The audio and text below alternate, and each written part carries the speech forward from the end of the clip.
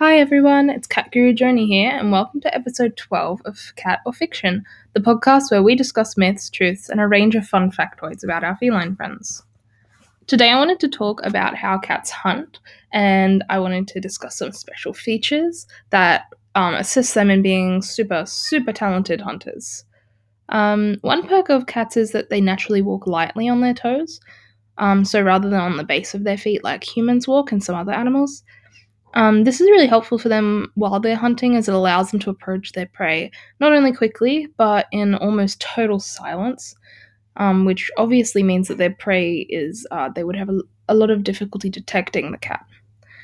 Because of the way that they walk, cats are also naturally good at absorbing shock when they fall, allowing them to avoid injury more often than not, although of course they can still injure themselves if they fall from a height.